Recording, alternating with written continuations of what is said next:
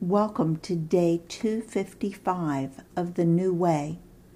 Let's look at the third story that Jesus told in this series of teachings during his last week on earth as a human.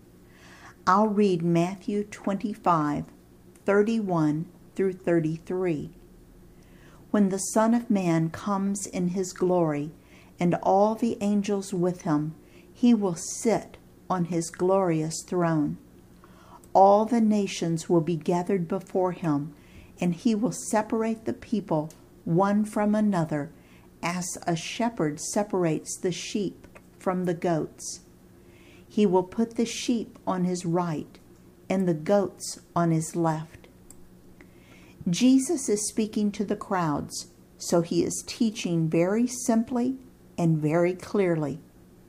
Who is the Son of Man? This is just another name for Jesus. It was his favorite name.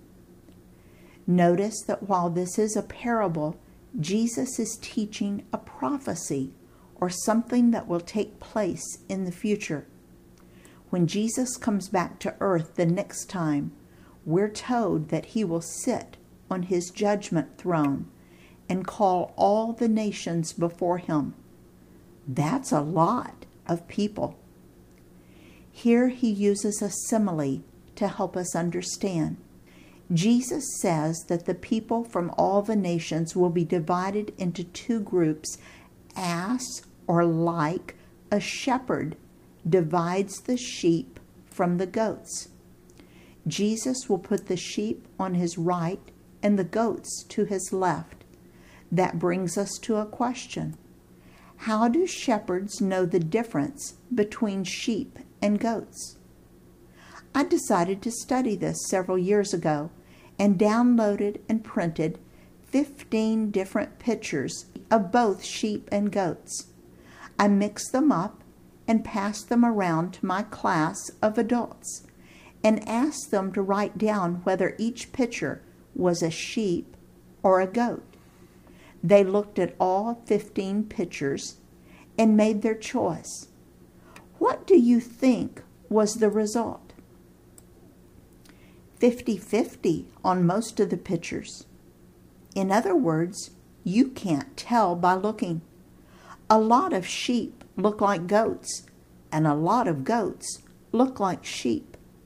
But you know what? The shepherd knows the difference because he's worked closely with them and loves them individually. Sheep and goats are two completely different species. They do not mate with each other. They are as different as a horse and a dog. So it would not take a shepherd long to figure out which category the sheep or goat fit in. But you can't tell by just looking at a picture. Jesus says he will divide people into two categories just like a shepherd does. He knows which category to put them in based on their behavior toward the other animals. But here's the big truth I want you to fully understand. Following Jesus is not a religion. Following Jesus is not a belief system. Following Jesus is not a bunch of rules and regulations. Following Jesus is a personal relationship with Jesus, such that when you invite him into your life, he transforms you into a different species. Over and over in Scripture, we see references to the old life and the new life, to the old man and the new man. We see metamorphosis. We see a change that transforms who we are at the very core of our being. Throughout history, we have seen men and women who have been transformed from their old way of thinking and being and doing to a brand new life, a new way of living. I'll read 2 Corinthians 5:17. Therefore, If anyone is in Christ, the new creation has come. The old has gone. The new is here.